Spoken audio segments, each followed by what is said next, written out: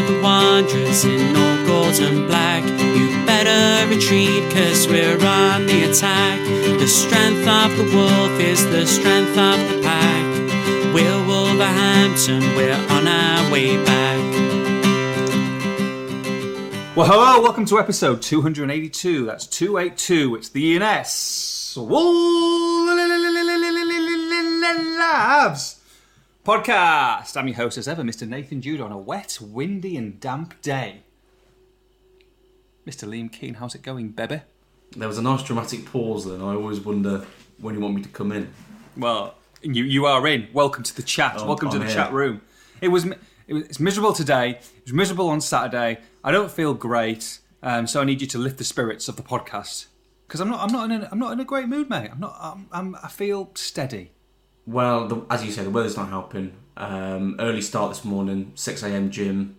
Oh, there's no messing around. Keane's on the game train. This is it, mate. This is it because you've had a few false dawns, haven't you? Let's be honest. You've had quite a few. Right, this is it. This is me. This is my fitness journey begins, and I keep seeing you at the dessert counter for seconds on a Saturday or Tuesday or Wednesday or Sunday or whenever Wolves are playing. It's like, well, no, I'm going to start again. I'm going to start again. But it looks like you've got your mojo back. The mojo is well and fully kicked into gear. I'm feeling good. I'm feeling motivated. It helps. It helps that I'm already in pretty good athletic condition. In fact, I had my first. Cause I've been ill for about 5 or 6 days. I had my first session back at jiu-jitsu after a week off last night. Feeling good, mate. I'm ready. I'm flowing nicely. Well, I'm glad you've got your diet sorted out finally. So, how was Pancake Day? I didn't have any. Oh, here we go. In fact, that is going to be me and Rosie are going to treat ourselves to our cheat meal of pancakes. So you already talked about a cheat meal on day 2. Look, I'm having one a week. I'm working my way there. Okay. And the pancakes are coming on Sunday. Okay. It's not great that it's not on actual Pancake Day, but we're not. We don't fall into the traps of this. These commercial holidays. We do what we want, man. So you didn't do anything for Valentine's, no? You said you had your 3-course set menu, so you didn't. Just you talk absolute tosh. Absolute tosh. I was hoping you wouldn't come back to that and bring that up. Come on, yes, mate. I've been I doing did this. Go out for a 5-course taster extravaganza that, of course, Keane, got his credit card out and paid for. Rosie's only transferred me half the other day. No, I'm joking. I wouldn't make her do that. We've been doing this for a long time now, mate. You can't get much past me. You really can't. I hope people aren't listening to this and eating at the same time. I've got a bit of a story about yesterday. Oh, no. So, I asked people on the old Twitter about some recipes for pancakes, and a few people got back to me, which I really appreciate. And I meant to cook them before I went to the gym and do like a bit of protein pancakey thing yesterday, and didn't quite happen. So, and I was out for most of the day. Got back, had dinner. I'm like, do I do pancakes? I'm like, I kind of would like it. I don't want to have too many. And then it got to like about 8:30, and we just watched. Have you started watching The Last of Us? Have you watched that on Sky? Yeah, no, I'm fully up to date. Awesome, loving it, absolutely loving it. So watch that. I can't really eat during that because zombies and fungus and stuff, so I can't really eat and watch that. And I'm like, I'm going to do it. And then I looked at the back of the drawer and I'm just about to make them. Like, there's a pancake mix here. I'm like, perfect. One of Alana's that she got from Costco, I don't know, a few months ago, whatever. I looked at the best before date. Now, this is a decision that I think, it was an important decision at the time. Best before date was November last year. Now, I've got back into the room, and I've asked the missus, and I said, what do you reckon? November, she's like, you'll be fine. It's pancake mix. What's the worst that can happen? So, 11 trips to the bathroom later during the night, it's still sticking with me, let's just say. You're joking. It's not been good. 4 trips already this morning. When you looked at it and taste-wise, did it seem fine? Well, that's the thing. I burnt it to shreds. It didn't stick properly. The consistency was all over the shop. It was still a little bit raw in the middle. I put a bit of cashew butter on it, a little bit of honey. Didn't taste great, and it's not a good situation, mate. Let's be honest. That is very grim. I think I've spent, during the night, over 2.5 hours not in my room. Oh, mate. The loo roll is in the freezer as we speak. It's not good, mate. That is shocking. It's not That is absolutely shocking.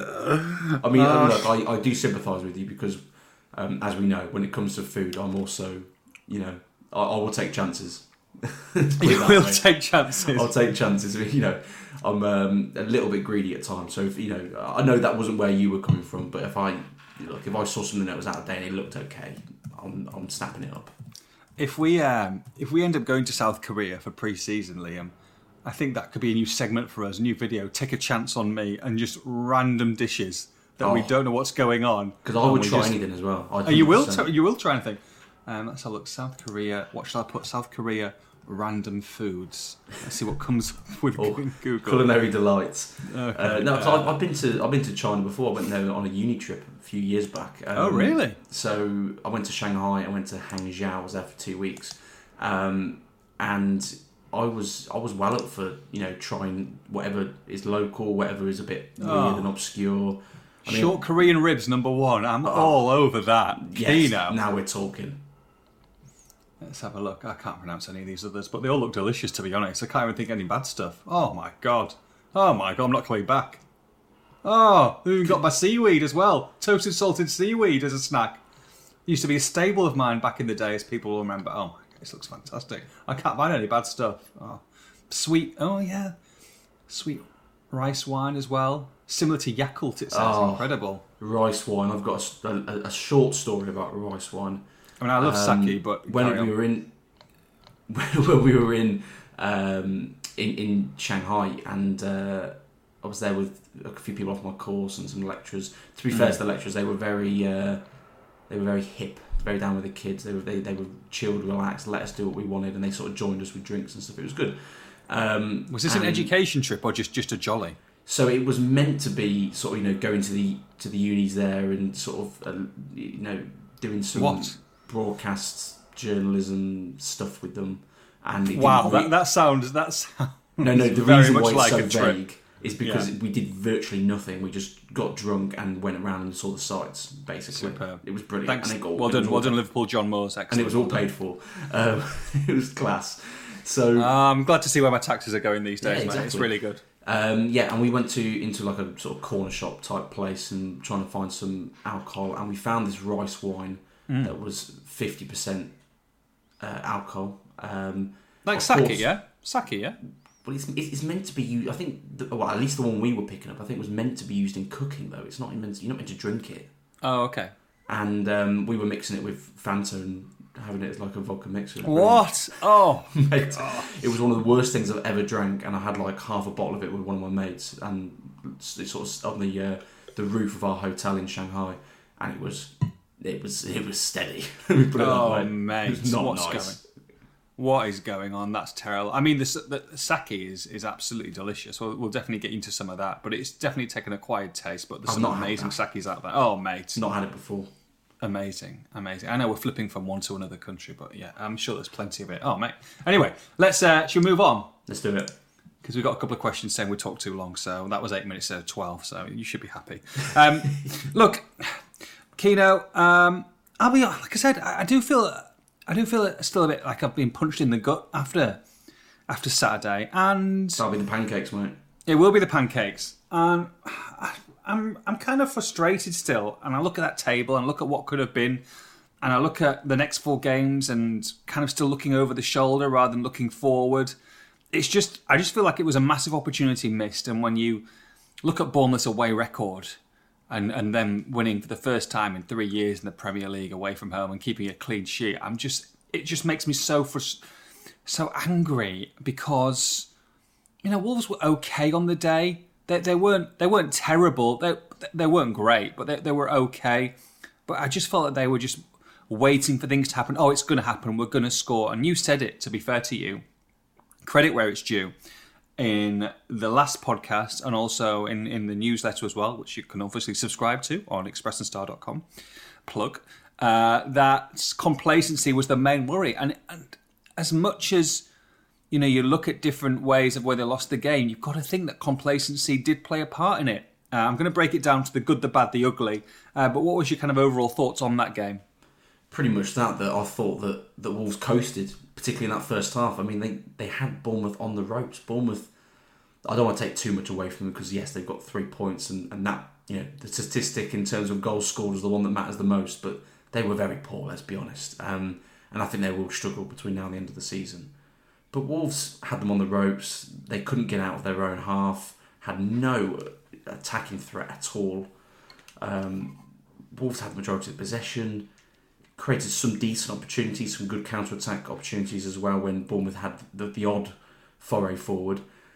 And Wolves didn't really come close to scoring. It was all very 50% first, second gear. Had they gone up a gear or two, I think they could have easily gone 1-2-0 up in that first half and probably had the game in the bag.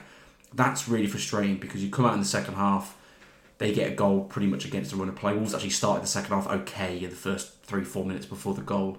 Against the run of play, they get a goal. It's a bit scrappy. Semedo falls asleep really, doesn't follow his man or give Kilman a call.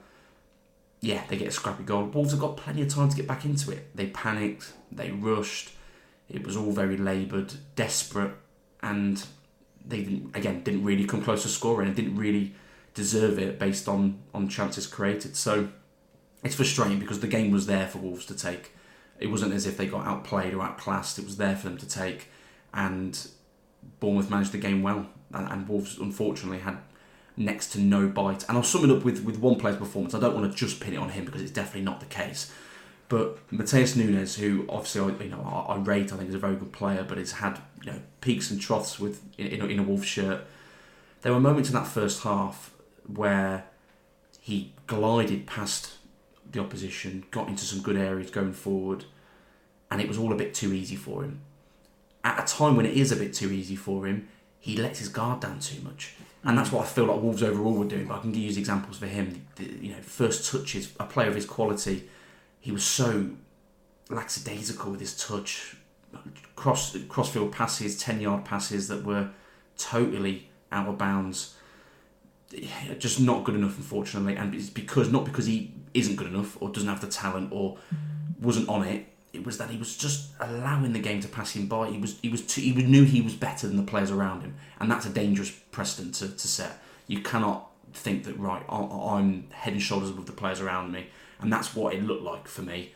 And that meant that they got punished. And overall, Wolves, yes, they got a better squad, better starting 11 than Bournemouth, and they got punished because they didn't put them to the sword when they had the opportunity to do it. Yeah, I've got the good, the bad, and the ugly, and I've got Nunes as in the ugly, just for his performance, by the way. Nothing with you, Nunes, but I've got Sarabia as well because, and similar to what you're saying there, two players who make the game look very easy at times. I know Sarabia's, I guess, splitting opinion a little bit at this moment in time, but he does do a lot of stuff in the game that I think probably is one of those players that people don't see do. He does do a lot of good work off the ball, which I think helps this team. But there were times where both of those players, like you say, Liam, it was almost too easy for them, and they made mistakes. And these are the kind of games where that quality should be shining through, and they should be making big contributions to winning that game. And they just didn't in the end, and they were just too lapsadaisical for me. Pretty much, I think that sums it up. I mean, Sarabia, I do like what he offers. He's a hard worker, gets into good positions. I think his stats are very good in terms of recoveries and running and sprints and everything. So there's lots of things I like about him. He's clearly got technical quality, and when Adama came off it, which I know will come on to the subs, he moved over to the right side and whips in a very dangerous ball with his left foot. The problem is he was whipping them in from 40-50 yards out. Wolves need to be a hell of a lot closer to cause Bournemouth any trouble. So there are lots of good things there. I just think he dips in and out of the games too much. I'm not 100% sure on the positions he's being played in as well, because I know previously he played, I think it was against Liverpool, wasn't it, up alongside Cunha, which in that individual game worked. I'm not sure, overall as in playing there. He played off the left recently and started there against Bournemouth. Again, I'm not sure that suits him. For me, right side, or even as an out-and-out 10, where we haven't really seen him. The closest we came was that Liverpool game, but he was a lot more advanced than a 10, I would say. So the right or 10, I think, would be options for him potentially. He brings experience, he brings clear quality, obviously. But in this isolated particular game against Bournemouth, he probably should have come off earlier for me. And actually, he played the 90, I think, didn't he? So he should have come off. You know, I think the decisions there weren't ideal. And there is more to come from him. I just think that him, as well as other players, Cunha, players around him, it comes down to maybe playing a number 9. I would have someone in there and have a player to feed off. Well, Cunha's in the bad section, along with Semedo. Second half Semedo, actually. Yes, second half. Who was definitely. Second half Semedo was pretty brutal. But let's talk about Cunha a little bit. Look, still to get off the mark, and I felt like going into the game, I wasn't too concerned really. I know we've discussed at length about him not being a number 9 as such, or your classic number 9, and that he likes to drift. But I thought this was his poorest game in a Wolves shirt, actually. Again, wasteful with the ball. Had a few half chances, not really, one-on-ones or glaring big chances in the game, but enough to make, I think, a real contribution. It just didn't happen for him. And look, he needs a goal. He does need a goal. When you come, and we've been here with Fabio Silva, been here with a lot of strikers. He needs a goal. I'm not going to discuss about the fee and the transfer and the world record fee. And people are frustrated, and social media, is 1 minute it can be great, and the next minute they're terrible, and it's a waste of money. And people are saying, I saw loads of comments saying this is we've had our pants down, and this is a ridiculous fee to pay for this guy. It doesn't look anything like it. I mean, I'm not even entertaining those thoughts. But at the same time, whether you're £1 or £100 million, you need a goal for confidence. You definitely need a goal for confidence, and I thought that would come against Bournemouth. It didn't, and you add into that Raul, you add into that Diego Costa, you add into this narrative that a Wolves striker has not scored in approaching a calendar year of football, which is absolutely astonishing. Now, whether you include forwards in that with Podence and wide forwards and Traore, etc., then it doesn't. But if you're talking about central strikers, i.e. Silva, Kalajic, Costa, Cunha, these type of players, Raul, to not score a Premier League goal between them is still an incredible start, especially that Wolves are still 15th in the table, I think, and 2 points away from 12th, or 3 points away from 12th, is crazy. So it's going to be shared about, these goals, between now and the end of the season. Let's hope it's going to be shared about. But at the same time, you need one of the strikers to take the bull by the horns and start scoring at least 3 or 4 between now and the end of the season, don't you, Liam? Oh, absolutely. Yeah, no, that stat you're talking about is March 10th is the dreaded day. Wolves beat Watford 4-0 at home. Great day that was, I'm sure you remember. Great day. Jimenez scored the opening goal in that game, and that's obviously Premier League goals. So, yeah, Wolves striker has scored a Premier League goal since that, and they've got a couple games now to break that duck, and let's hope they do it. Not only because that you need confidence for a striker, whoever it is that scores the goal. Wolves and Wolves fans don't want that stat, lingering, because it will linger. I will have to talk about it. Other journalists will have to talk about it. It's quite it's a fairly big story, because that has really been Wolves' troubles the majority of this season, and. I think for everyone's sake, they probably would prefer that they get that out of the way. On Cunha, look, I do agree that wasteful is a good way to describe him in that particular game against Bournemouth. I can sum it up with one moment in the second half where he has the ball just inside the box and he's facing Traore, and the Bournemouth defenders had been dragged over to their right side. Which meant that their left side was open, and all he had to do was make about a 5-6 yard pass to Traore, and he was free in the box, and it would have been a very good effort on goal. And that was a really big moment, and he turned inside to try and have a left-footed shot and got crowded out. I don't mind strikers being selfish, because there has to be an element of that to get goals, but it has to be the right time. The decision making's got to be spot on. That was the wrong moment to do it. There were other moments as well in the first half where he could have maybe let fly early and didn't, and I suspect that probably was playing on his mind and meant that he was thinking, next opportunity I get, I've got to take a shot, and that resulted in that opportunity when he should have played a Dalma in. So Yeah, there were. I think the decision making was a big part of that. Wasteful, as I say, is a fair way to describe it.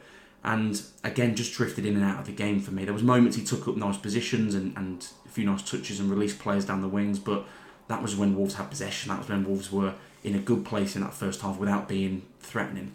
In the second half, when Wolves weren't in a great position and were desperate and rushed and hurried and panicking, he reverted into his shell a little bit, I think it's fair to say. So he needs a goal, and obviously the other strikers do as well, but I would like to see him play with the other strikers. Yeah. We've gone over it so many times about whether he's an out-and-out number 9.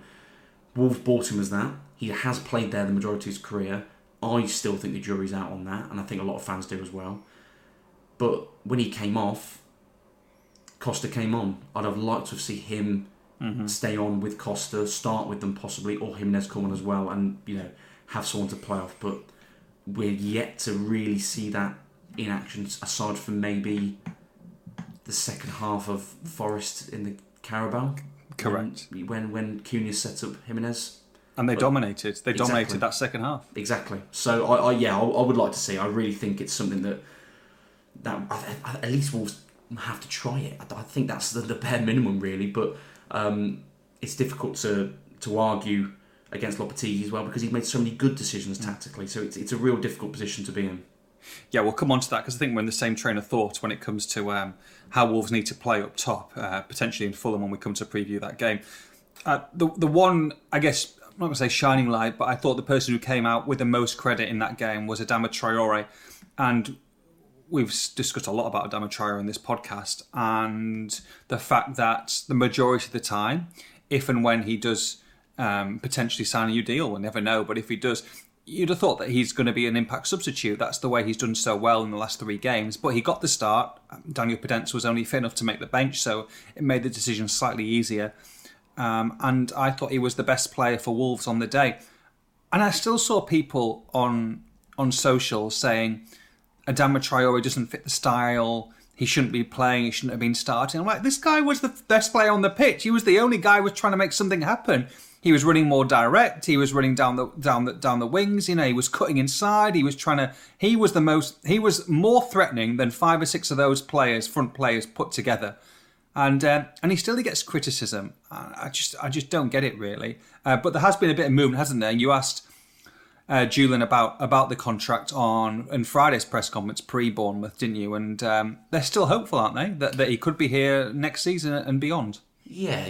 I mean, these are obviously the public messages that are coming out, and you don't know whether Lopetegui harbours different opinions or whether the club or the player has different plans. But look, he was a bit stronger on it than he has been previously, and you have to take him on face value. When he says, "I want the player to stay," he's happy here. The club are working on it, and we'll see what happens. And that's where we are at the moment. Unfortunately, that Wolves are, as I discussed on the podcast a couple of weeks ago, Wolves are very much focused on trying to stay in the Premier League at the moment. There are bigger fish to fry than individual contracts. Look, I know you can do a bit of both, and there will be, those discussions will take place. Of course, they will.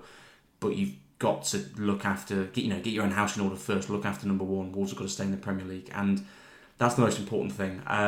For the player, look, I thought he was brilliant against Bournemouth. Easily the best player. I think from a defensive point of view, I would put Kilman in there as well, amongst the conversation for best performance. But Adama did very, very well. Had Zamora on toast, the left back for Bournemouth, the whole game really, and it was a mistake I felt to bring him off.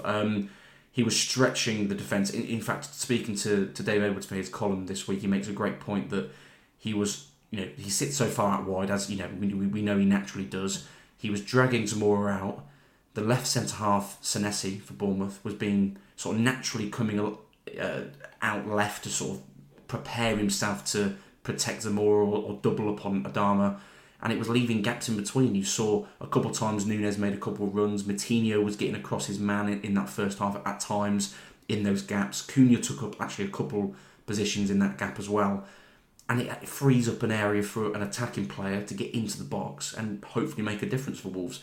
I thought Adama was brilliant, not only in the way he was direct but also indirect, as I've just described there, with making space for others. So and credit to him as well, because the narrative has been, probably quite fairly actually, that he is best off the bench. I think overall he probably is, but on this particular occasion he was brilliant from the start.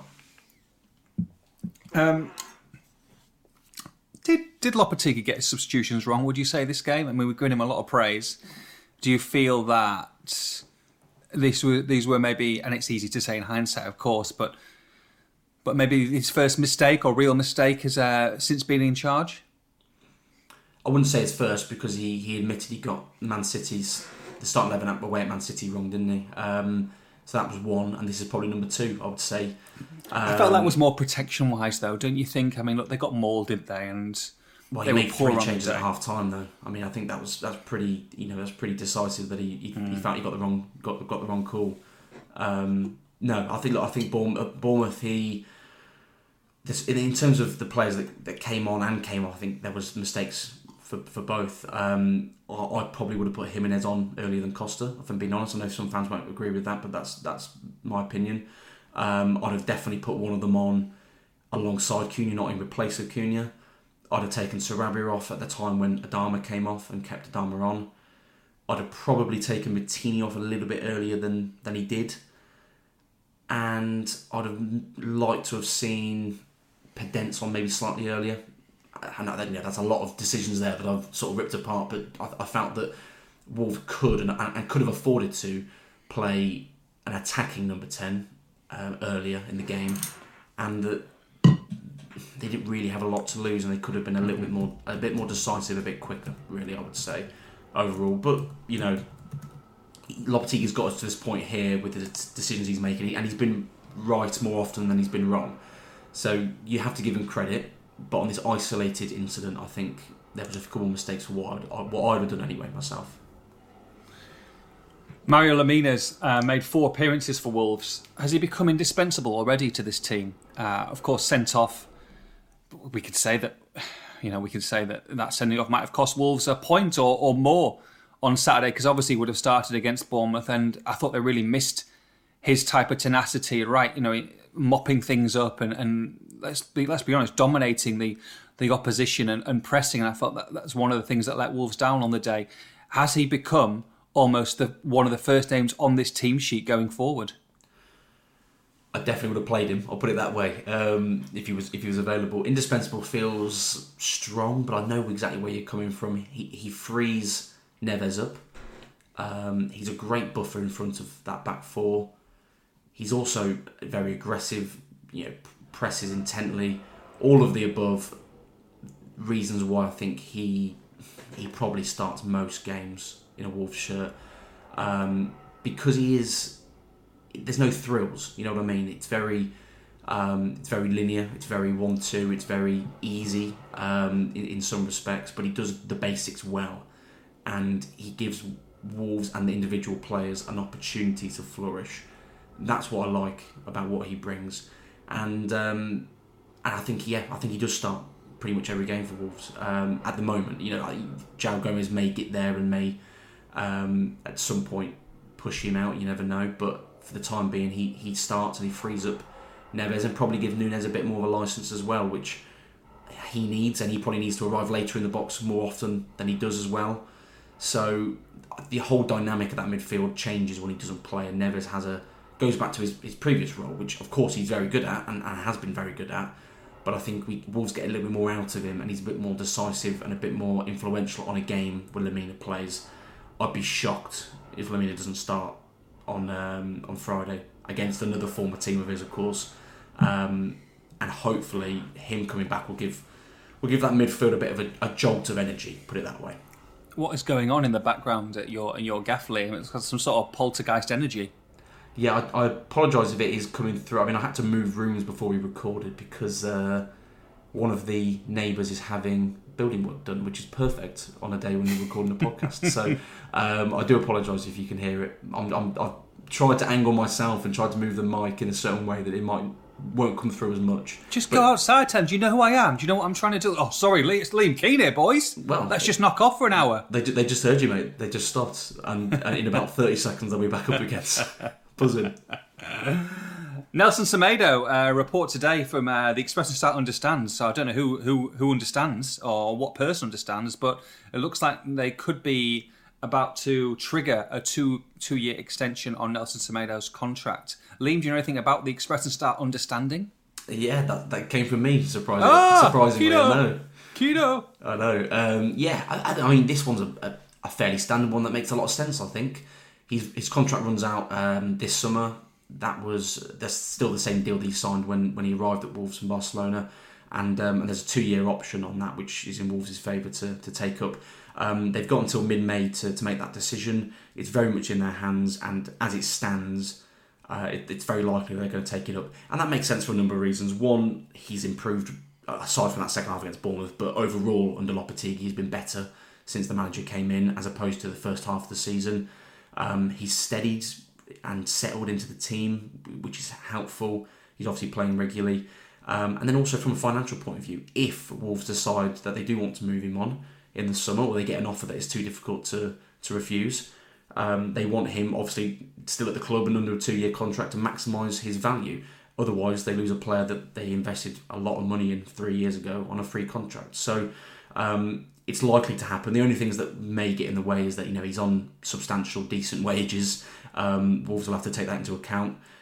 Secondly, they've got a limit rather on the number of foreign players they can have for the Premier League squad, which we discussed last week about some of the players that are going to add to that. João Gomez, Nathan Collins are going to add to the number of players. So they've only got a certain number they can have. So they got to make a decision on whether they who they cut, basically, because there will be players leaving. So there's a decision to make, but it's very much in Wolves' hands. They're sort of quite relaxed on it and suspect at the moment that they're probably going to take it up. 29 years old, Nelson Semedo. How would you describe his career as a Wolves player at this moment in time? That's a very interesting question. I would say there's been a lot of ups and downs. It's not a Valentine's Day podcast, you know.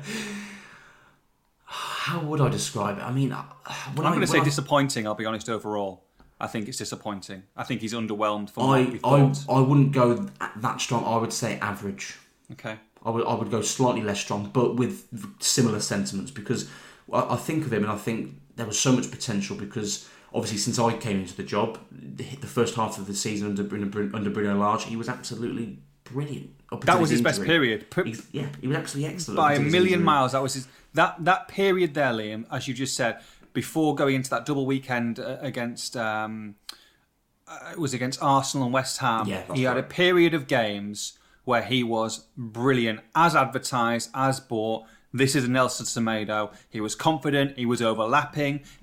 Defensively, he was a lot more sound, and he was flying. And then since that injury, and he got another injury after that, he's kind of reverted. And I agree, he's got better under Lopetegui, but not to be outstanding, just to be, I would say an average Premier League player. I would say he's an average Premier League player. I don't think he's above average. I don't think he's below. I think he's fine. He's fine. But I wouldn't say, if you look at the whole career at Molineux and what he's delivered, and he's had some poor moments as well, but I would say that it's been slightly underwhelming from when they signed him for 30 odd million pounds from Barcelona. I think we would have expected more at this stage. And that's fair. I can't argue with that, because there have been too many moments of inconsistencies. And we saw that again this season up until Lopetegui came in. And to be fair, he's not been outstanding since Lopetegui came in, but he's been steady. He's been improved. He's been balanced is probably the word I would use. So there haven't been a lot of thrills with him, I'll be honest, apart from that period I mentioned under Bruno Lage in that first season. And for the money you paid, you probably haven't got enough out of him. But it's always been, whenever you think it's not working, he's tended to come back in with a few weeks of form again. It's been very much up and down. So that's why I wouldn't describe it as disappointing necessarily. But I'm not too far away from you in terms of the opinion. I would just say it's maybe slightly better than that. But overall, if he was to leave Wolves tomorrow, he's obviously not going to go down as a Wolves great. I mean, that's simple as that, because he probably hasn't done as much. He hasn't done enough for the reputation he had, the place he came from. Obviously, Barcelona being a big club, the the pedigree that he's got, you'd have hoped you'd have got more out of him. And there's been injury issues as well. So money wise, purely on that, I would agree disappointing. Overall, I'll go average. I mean, look, he's a predominantly defender, I get that, but he has played wing-back plenty of times. 80 appearances in the Premier League for Wolves, 1 goal, 5 assists in 3 seasons isn't cutting it for me at that level, unfortunately. I'll just one last thing on Nelson Semedo, Liam. I think Wolves will trigger that clause. I think it's probably smart for them to do so. 29 years old. Let's say they trigger it, and he's got another 2-year extension, Liam, or 2 years on his contract. Lyon come in the summer after he signed his deal, offer £14 million for Nelson Semedo. Do you take it? 14 million. £14 million, 29 years old, signed a 2-year deal. Do you take it? Yeah, I think I probably do. I think I probably do, to be honest. I think I agree. Right, let's move on. All right, 4 games, 4 difficult games, 3 away games. Fulham away, Liverpool away, Spurs home, Newcastle away. All top 8 clubs, with Liverpool being the I guess top 6 if it wasn't for Liverpool, or top 5 even. But Liverpool were pretty poor, weren't they, last night, Liam? Ship 5, so I'm sure Wolves will be able to score 7 or 8 past them if they have that. Easily, mate.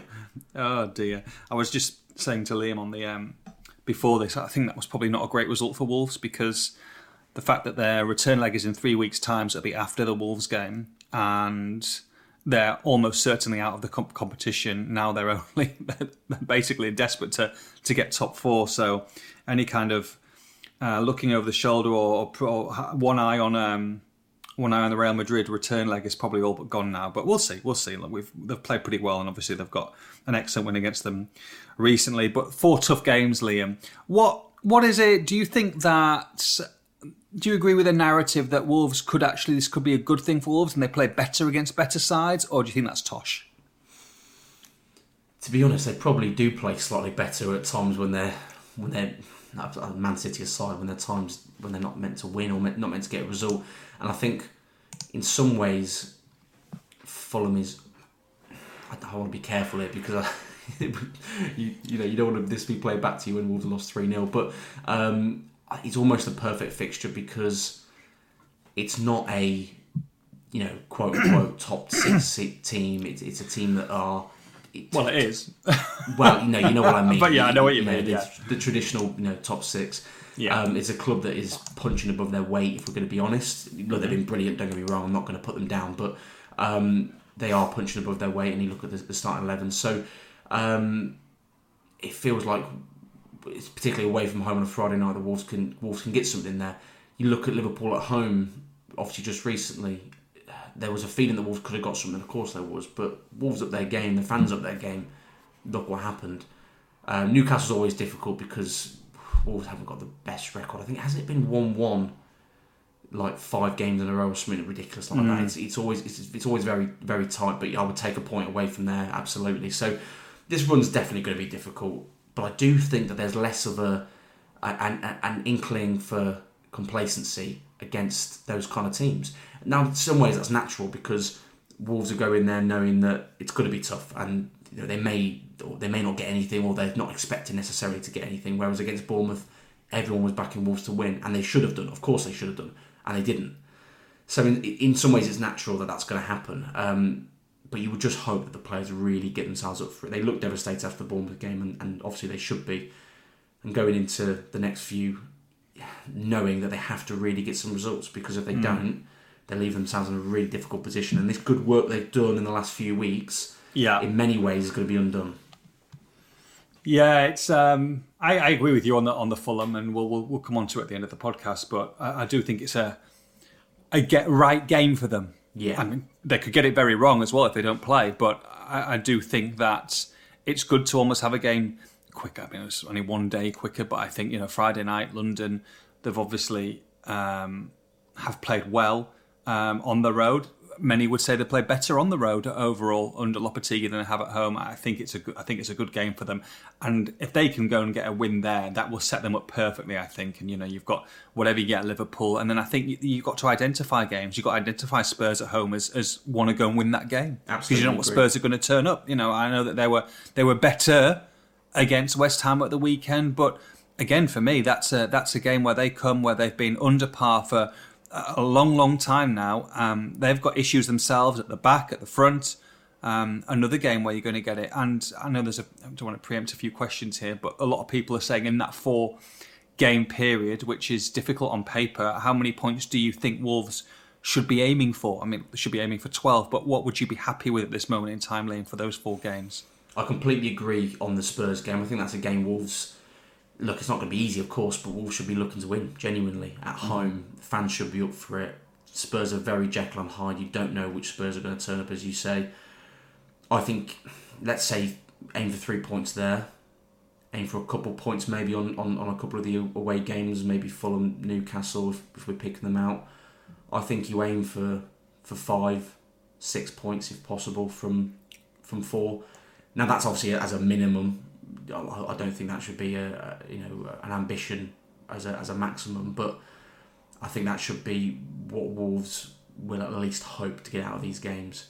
Obviously, the Lopetegui and the players, the attitude's going to be we want 3 points every single game. Of course, that's what they're going to say. It's the old cliche, but realistically, looking at those, I think 5 to 6 is realistic, as well as something that you can hopefully aim for and then build on. Yeah, I think 6 for me would be I'd be happy with 6 points. I won't be happy, but I think 6 would be enough to get these fixtures out the way. And it comes really down to set the precedent, like you say, Fulham on Friday night. If they can get a win against Fulham on Friday night, which I can see happening, absolutely I can see happening, then it gives you that freedom to a certain extent to go and really have a go. You don't know what's going to happen. We've spoken about Spurs, Liverpool. It's a bonus what you get, but you never know. And then Newcastle as well. They've got the EFL Cup final on Sunday. See what happens there. Whether they win, whether they lose, they might have a hangover from that. They've just had a little blip in the league as well recently, where they've drawn 3 and lost 1 of the last 4. So the likes of Brighton, Liverpool, are chasing them for a Europa League spot. They've dipped out the Champions League places, so you might get them at a good time. So it's definitely, there's definitely points there to be had, but Wolves have got to look after themselves first. I think that's the most important thing. They've got to get playing. They've got to get back together. They've got to find out let's be honest, get some strikers scoring goals. And if they can do that, and I think they'll be absolutely fine. But yeah, 6 points. What they do need to look at as well, Liam, and I do think that Wolves will be safe, and I do think they'll be safe going before the last couple of games. I do. I still truly believe that. But they've got to be careful with this goal difference as well. Minus 15. And you look at the other teams in and around them. Everton, so Wolves are minus 15. Only Bournemouth and Southampton have got worse goal differences than them from the teams below them. Everton minus 13. West Ham minus 10. And Leeds minus 11. So I'm not saying that it's still early days and a lot can change, but they want to keep it tight as well at the same time, because what you do not want to be doing is going into the last couple of games knowing that you're neck and neck, but with a team that's got a better goal difference than you. So they've got to be careful on that front, don't they? And they could do with scoring a few and maybe winning well, maybe scoring 2 or 3 in a game as well, just alleviating that pressure and bringing them back into line, even at this early-ish stage, in inverted commas, with 15 games left, with Everton, with Leeds, with West Ham for goal difference. It's a good point. It really is, because it's going under the radar a little bit, I think, because everyone looks at the points, the league position, but that's something that could make a big difference by the end of the season. I think if Wolves can pick up the points that they need, that should take care of itself and may not even be relevant, obviously. But you have to keep an eye on it. You really do. Look, I don't expect this Wolves team all of a sudden to start winning 3, 4, 5-0 every game, but sure, they've got to start taking more chances and creating more chances. And just a quick word on Cunha, one thing I should have mentioned before is how many big chances has he had? I would say none. So that's also a big part of it, and that comes into the goal difference and the goals scored and all of these issues that Wolves are facing. They've got to create more as well as take more. Thank you, Liam. Right, let's move on. Before we get to questions, of course, we've got to talk about our beautiful kettle and toaster man. Got to meet Wayne again on Saturday. Lovely. He was watching the game. Didn't bring them any luck, Wayne, but we'll bring you some luck today because, Liam, we've talked about healthy eating and we've talked about heaters and we've talked about blankets, electrical blankets. We've talked about, of course, the incredible products that they've got available and air fryers. But I'm a big protein shake fan, and I know you are as well, Liam. You like to get your vitamins in, get your shakes in, get your green powders in, get everything, get all your electrolytes in. I like a food processor. I like to whap it in, mix it about, and see what comes out at the end. I assume you've got a couple of blenders at home? Well, it's actually funny you say this because I had a protein shake this morning. Oh, there you go. I do Pre or post? Post. Gym. Post gym, okay. Post. I do have a blender, but it's quite small, and I've been thinking I would like a bigger food processor type one. We didn't rehearse this, by the way. I'm not joking. Genuinely, I've been thinking I wanted to get one. Well, Liam, there are some magnificent blenders out there, and all you need to do is go to kettleandtoastman.co.uk. There's one here that I'm looking at, and it's the Jeepers 400 watt 2-in-1 food blender. And it's massive. It's got 3 or 4 different little side combinations of like the old NutriBullets where you've got you can put them all in, turn it upside down, and then blend it together, which is easy. Or you can do it through the traditional way where you stick it all at the top and put the lid on and Bob's your uncle. I like a bit of ice in there as well, a little bit of crushed ice just to cool 100%. Things down. A little bit of almond milk in there, a little bit of water. Oh, fantastic. There's only 2 left in stock at this moment in time with the code, but it's absolutely massive. You get loads of additional bits and bobs. It's 20 quid, Liam. It's £20. And £20. For me, that would be £10 because Rosie's paying 10. Hey! You love to see it. Ba-bumch. You love to see it. You think you're lying, but that's exactly true. Look, they go all the way up to £199 if you want a really big fancy one, but you don't really. £20. There's another one, a tower table for 20 quid as well. They even have some for 15 quid as well. But I would, if you're going to get a blender, I'd spend 20 quid, I think. And look, kettleandtoastman.co.uk, your graded product specialist for all those items. Make sure you get involved. Also, football prizes tonight, Wednesday, 7:30 p.m. closes an Astro Pay signed shirt with all your favourites, including some spot prizes of Nelson Semedo picture as well, and some gift cards. But a signed shirt from the 2022-2023 Wolves squad, £3.95, 149 tickets, of which 100 have been sold. So that means, Liam, there are how many tickets left? Don't even ask me, mate. Go on. I refuse to play your game. There are 149 tickets available and 100 have been sold. How many, Liam, are there left? Come on. 49. Hey, there he is. There you go. Not just a pretty face. I gave him. 10% discount code with Wolves Potty. You did, Kevin. So make sure you get involved with that as well. Right, okay. Some questions from the beautiful people. Here we go. Whitey says, Fulham are 15 points clear of Wolves. Are they 15 points clear? Crikey. 50 points clear of Wolves so far this season. Is Mitrovic the only player that gets into the Wolves starting 11? I saw this question earlier when I was looking through them. I think it's a really good question, actually, because... Did you just say definitely no? Definitely no. I'm inclined to agree with him. Oh, yeah? The only player I can think of is maybe a Paulinho. I'm going to say, Paulinho walks in for me.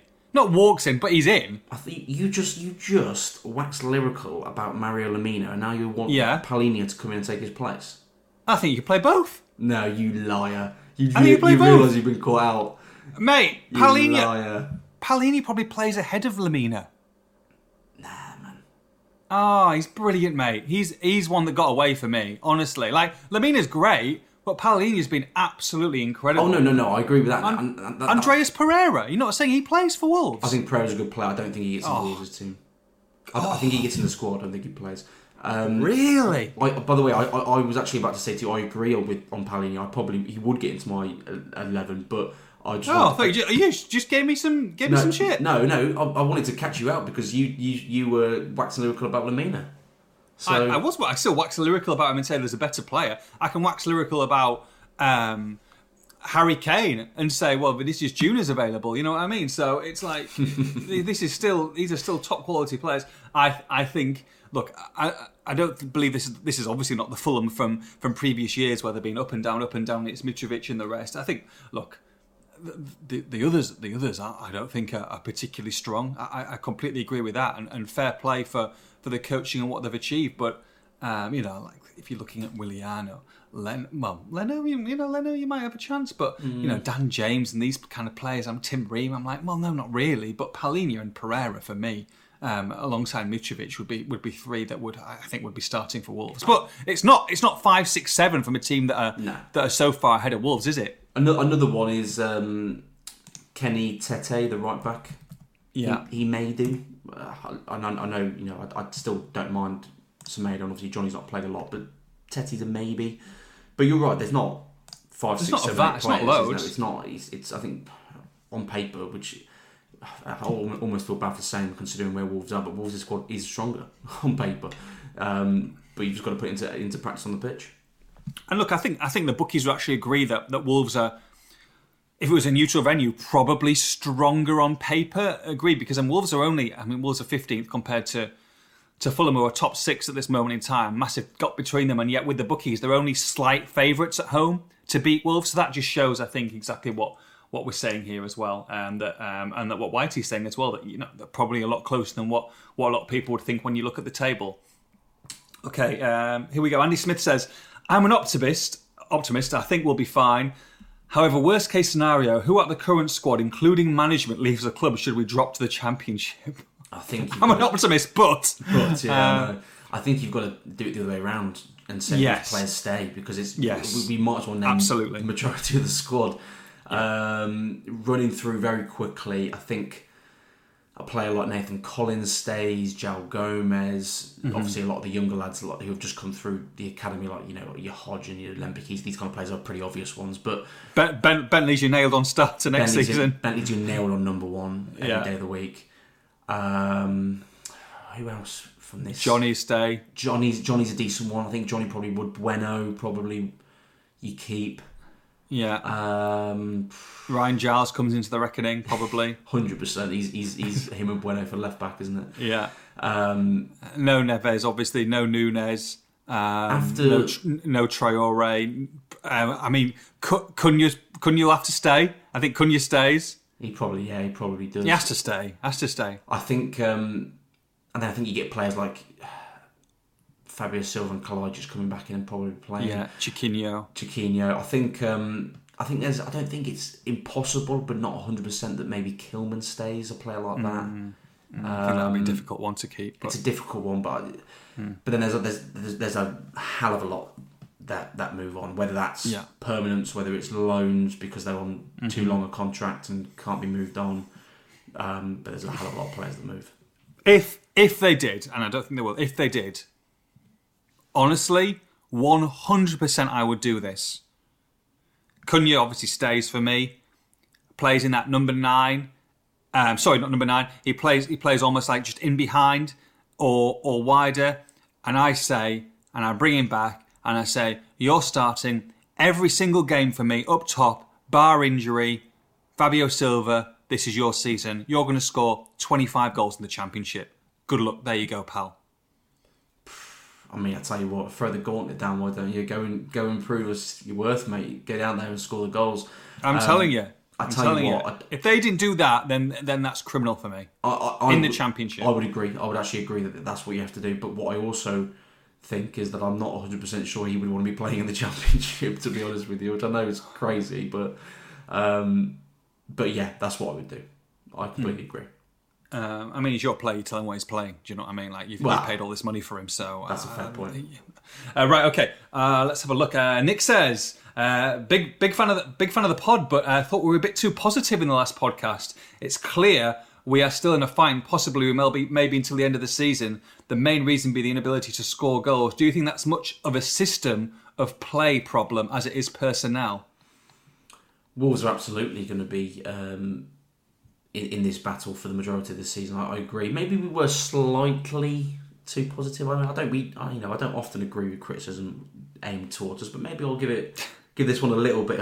Maybe I'll give this one a little bit of credit. To be fair, I've been going well though. I mean, look, they beat Bournemouth and were absolutely buzzing, and that's what they should have done, and they didn't. But you beat Bournemouth 1 or 2-0, and I think you could be in 12th place going into this podcast, and I think it will be a lot different. I think we're both very happy with what Lopetegui's done so far, the signings that they've made, and there was always going to be bumps in the road. And even if we were a little bit high or a little bit low, what you've got to say, and what I think the most important thing is in this whole situation, and why they've got one of the best coaches in world football, is that Lopetegui has remained consistent. If they've won, he's pleased, but he's moving on. If they're losing, he's disappointed, but they're moving on. He's very much stoic in his presence because he knows there's a job to be done. And that's the most important thing for me, is that he's the one who knows he's not getting too high, he's not getting too low, and that's what you want in a manager. I don't need to add anything else. I'll leave it at that. I think you've hit the nail on the head. Okay. Ronan Gibbons, do you think what happened Saturday might benefit the club in the long term, long run, in terms of not taking teams for granted?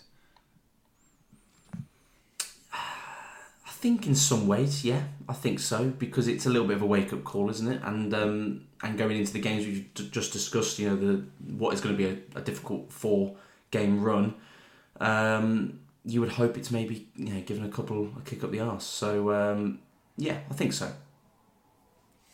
Tommy says, why was Kilman wearing a mask? Does this mean he is more preferred when not 100% fit to Nathan Collins?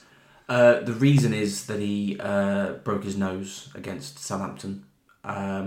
So pretty standard. Obviously got to wear that for a short period of time to help it heal and not knock it again. I do think the question, the second half of that question is a little bit harsh, to be honest, because you say he's been preferred over Collins even when not fit, but he is fit. That's why he's playing. A broken nose, you can break a cheekbone and players still play and wear these kind of masks and stuff. It's fairly regular, fairly common. It doesn't mean he's not fit to play. He is being picked over Collins at the moment, obviously, but it's nothing to do with he's being picked over him even when he isn't fit, because he is fit. So I don't think you should sort of talk Collins down in that way, and I do think he'll have a part to play between now and the end of the season. Jez and Urpex Cribs both saying the same thing. Do you think Cunha was bought as a number 9 or a number 10? He was absolutely bought as the number 9. That's why Wolves brought him in. He was the number 9. They want him to score goals. And this is, we've already given our opinion on whether we think he's a 9 or not. But you look at where he's played the majority of his career at every club, and the majority in terms of percentages is he played as a number 9 at every club. He has played elsewhere. He's played off the left at times. He played in behind at times. But the majority at every club, he's played as a number 9, whether people like it or not. You obviously have your opinion on it, but that's the reason Wolves bought him.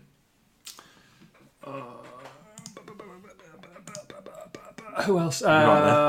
Scott says... it's repeating on me again, those pancakes, mate. Scott Big Mac says, name 3 teams that you think will go down and pick one player from each team you would like at Wolves. Oh, good question. We both agree Southampton are down, right? I think so, yeah. Who? I think the obvious one there is James Ward-Prowse, isn't it? Yeah. I think that's obvious. So we'll take Prowse. Who else is going down? I think Bournemouth go. And Bournemouth go, okay. I'm looking at... Oh, God. I'm trying to pick one from Bournemouth's squad and we just got beat by them, but I still can't give you a name, I'll be honest. I would say maybe that's Senesi. That's centre-back. I think he's decent. He's had decent pedigree before he came to Bournemouth. Mm-hmm. That could be an option. And then who from the other team? Leeds for me. I was just about to say Leeds because I think it's probably Leeds or Everton, isn't it? Mm-hmm. As your decision. Yeah.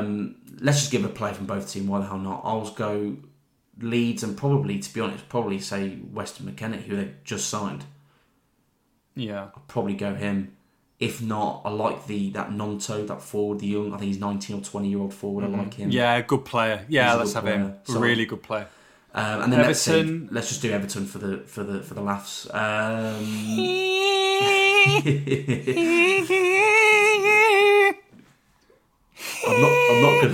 not gonna go there. Who do I want from Everton? Pickford? Do you want Pickford? Actually, that's probably a good shout. Yeah, I was going to say maybe Tarkovsky, maybe a Damari Gray, maybe Damari Gray. But we've got so many wingers, and forwards, Pedence, Neto, Traore, etc. I would probably go Pickford, don't we? Yeah, I think that's a good shout. I mean, I'd take a fit Dominic Calvert-Lewin as well. Sorry, but he's not fit. Hasn't been fit for 3 years. Has he? I forgot about him only because he's been so unfit and he plays 2 games, doesn't do a lot, and then gets injured again. So, but maybe take a chance on him. That's not a bad shout. Yeah, that's an option. I wouldn't say the same about Bamford, but I would say the same about DCL. DCL, baby. Right, okay. Who else is there? First game of the season in the Premier League next year. Who is the Wolves captain, says Jack Crutchley. I like that question. Tough one. That question, Jack. Tough one. Who is the Wolves captain? First game of the Premier League. And I like this. It's Premier League. I like it, Jack. That's the kind of question that we want. Damn right. Confident, Premier League, game 1, at home, probably against Leicester. We always play Leicester. Probably away. Who's skippering the side? I believe it is Craig Dawson. Craig Dawson. Okay, interesting. Gone for it. I'm going to say Ruben. No, I'm going to say Craig Dawson too. You acted so surprised when I said it, and then you agreed with me. Yeah, I know. I was trying to. I mean, look, the captain might not be bought yet. You never know, do you? That's a chance, isn't there? Yeah, I suppose. Yeah. Yeah. Let's have a look. A couple more questions before we go. Is it time for Collins to come back in for Kilman? A lot of people asking this. I mean, you said that Kilman was one of the better performers you thought, weren't you, against Bournemouth on Saturday? Yeah. A few people want Kilman out, mate. From the Kilman for England to Kilman out, it changes quite quickly. Yeah, not for me at the moment. I think Dawson and Kilman are fairly solid together, and I do think Kilman was the pick of the defenders, to be honest, against Bournemouth. So, no, I think those two stay in. I like Collins, as I say. I think he's got a part to play. I think he'll have an important part to play at times during games as well as between now and the end of the season. And yeah, I definitely stick with these two for now. I'm not saying that Collins won't come back in, but those two for now. Freezing Wolf says, I've been listening to the poddy for nearly 100 episodes. Well done, fair play. Despite Nathan Judy being a Borough fan, I love your infectious enthusiasm for the old gold. But what would it take for you to properly convert to Wolves as your first team? And what would it take for Judo Keane to convert to Villa? I'll take my bit. Take my bit first. Look, I mean, obviously you can't change your spots. You've got to stick with your Borough, and hopefully, you never know, mate. Beat Sheffield United the other night. They've got a chance of automatic Borough this year, and I think even I think most Wolves fans would be quite happy to see Borough come in for me. Just for the sweat and sorrow of me going to the Riverside when it was when Sage was on the back and they got beat. Got beat in that massive game a few years ago. But it would be, I think it'd be fun to have Borough in there next year. Borough Wolves for a couple of games. Bit of added spice to the fixture, would you say? Bit of added banter with you, of course. Bit of added crack. And what about Villa for you, Keno? Shut up, man. I'm not playing these silly little boy games. I'm not the one who's asking the question. Yeah, whatever. Not interested. Not interested. He's not even dignifying it with a response. Freezing. Right, okay, let's move on. Chris Rich says, the negativity from fans at the minute is crazy. Yes, last weekend was bad, but anything can happen in football. This team is good enough to stay up, but it will be a fight. Another transfer window like the last, and we could do something. Good enough to stay up, but will be a fight, I think sums it up. I think that sums it up, it really does. But you also can't blame fans for being negative after losing 1-0 at home to Bournemouth. I completely get it. You know, you have to criticise when it's appropriate, and equally praise when it's appropriate. But there's a lot of fans that go one way or the other, either way, depending on their outlook on the game. And you know, everyone's got an opinion, and that's fine. Try and stay balanced, I would say. Try and stay objective and be right. It's obviously not a good result losing to Bournemouth, but this team's got enough in it. Lopetigui's already proven that and shown it to stay up this season and do something, build something for the future. So keep the faith. I would leave it at that. Fulham against Wolves Friday night, Craven Cottage. We shall be there. Looking forward to it. Let's preview the game. I'm going to dovetail the last question actually into this because I think it's a decent discussion to have. And you touched on it earlier on in the podcast, Liam. This is from FCT Louis. Is it time to give Raul a run of games now? I think we both would like to see either Diego Costa or Raul start alongside Cunha on Friday night. I think that would be pretty exciting for me and something that I think would actually work pretty well at Craven Cottage. But what are your thoughts on the game? How do Wolves turn themselves around and go and win there and take 3 points away in London? So Lopetegui, obviously, as we've seen, one of the trends with him is that he plays a lot of midfielders, whether it's playing Moutinho as a 10 or playing 4 midfielders and Nunes out on the left or whatever it might be. So he plays a lot of midfielders, but I do really, really believe that Wolves should at least have the opportunity, be given the opportunity to flourish going forward and play Cunha behind or alongside another striker. And if I'm making the decision, I choose Raul and I give him the run of games that he may need to get back up to speed and maybe score some goals. Look, if he comes in and plays 3 or 4 games, 5 games in a row, doesn't do anything, doesn't perform well, we've got our answer, haven't we? But you've got to give him the opportunity to go out there and play. And I think Cunha will benefit as well from having someone to play alongside, whether that's Costa or Jimenez. So I would play a 4-2-3-1 and play those two. And to be honest, I would drop Nunes and play Lemina and Neves together in a 2. Probably go. So can we give me a formation then? I'd go 4-2-3-1. Okay. Sarr in goal. Then this is what I would do, not necessarily what I think you would do.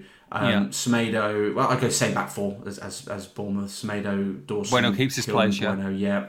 Mm-hmm. I would play Lemina and Neves together in midfield. I would play I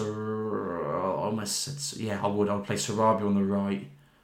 I would play Cunha in behind. I'd play Podence on the left, and then start Jimenez. I would have Adama, even despite his good performance against Bournemouth, I would have him off the bench away from home. Spot on for me. I can't argue against that. That's the formation I think that I would go. A few people might say Sarabia maybe bench.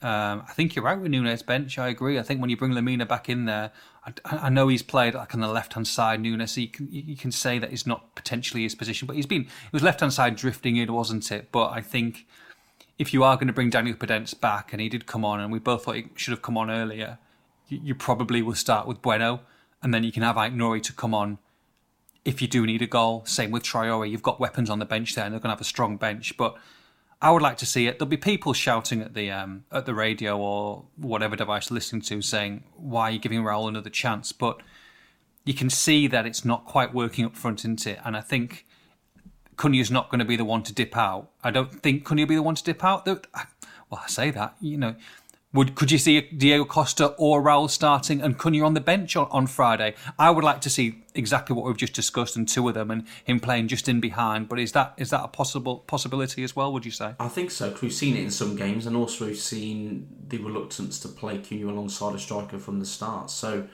I do think that there's a very good chance that could happen, and you utilise Cunha off the bench. And I'm not necessarily against that if you bring Cunha on and play him alongside the striker. If you're bringing him on and he replaces Costa or Jimenez and one or the other isn't on the pitch alongside him, then it's the same. It's exactly the same problem that I think from the Bournemouth game and previous games that we've had. So even if Cunha is benched, I'm not necessarily against it, provided that he comes on in the right scenario for me. And it's going to be tough because Fulham, albeit you look on paper and I think they're punching above their weight. They're very well drilled, very organised. And they've got some, Brazilian flair and talent going forward. So I've been impressed with them. I really have. And obviously Wolves, it was a long time ago playing them at home. That 0-0, wasn't it? Second game of the season, I believe. Both teams have come a long way, for better or worse, since then. And it's going to be very, very difficult at Craven Cottage. But I do believe that Wolves are more than capable of getting something out of this game. And for my money, having that slightly more attacking approach, with still being conservative midfield, will give Wolves the keys to winning that. Pedro Neto was not in the squad against Bournemouth. A few people were quite surprised. He did play for the 23s earlier on in the week, didn't he? And scored, actually, or 21, sorry, and scored at Compton Park. Do you think that he will come back into the reckoning? It seems to me that the Lopetegui will be managing his minutes between now and the end of the season. As we suggested, that we want to get Pedro Neto back to full fitness, ready to go, chomping at the bit for the start of next season. And we will see him start some games, but do you feel that it's going to be very much a week-to-week basis with Neto and how he's feeling and how the squad's shaping up for Horses for Courses games? Yeah, pretty much. I mean, from what I'm told, coming off at half-time in that 21 game, he was pretty tired, which is no surprise considering he's not played for 4 months. So it's going to take him a bit of time, and he may get games off the bench and opportunities here and there. And I mean, Lopetegui was very keen to say he'll be a key player for me between now and the end of the season, but I think it's going to take a little bit of time to get there, and there may not be a lot of the season left. So certainly in the short term, I think it's going to take a little bit of time. I could see him being in the squad, but it depends on the other options they've got, because Lamina's going to come back in. Hodge probably drops out for that, and then you've got decisions to make with the players you leave out, because we've got a player like Totti Gomez at the moment who's not getting anywhere near the squad, so it's a much bigger squad than we have seen and experienced with Wolves previously in recent years. So a lot of big decisions to make. Bit of a change to the schedule for next week, by the way, peeps. So I'm going away skiing on Sunday for a few days, which should be very nice. Unfortunately, I have to miss the Liverpool game, which I'm gutted about. It got rearranged after the trip, which is frustrating. But so the podcast as such won't happen next week. However, there will be a podcast because, and this was mentioned at the very end of the last podcast, when will it happen? Well, it is happening. Mr. Liam Keane has finally got an invite to Shea Judah. We will be recording next week's podcast after Fulham on Friday night, and will be available on Saturday morning for you all. Keno, you've got the call to London. How does it feel, baby? Well, by hook or by crook, I knew one day I'd get myself through the door. And I finally made it, baby. Mum, I've made it.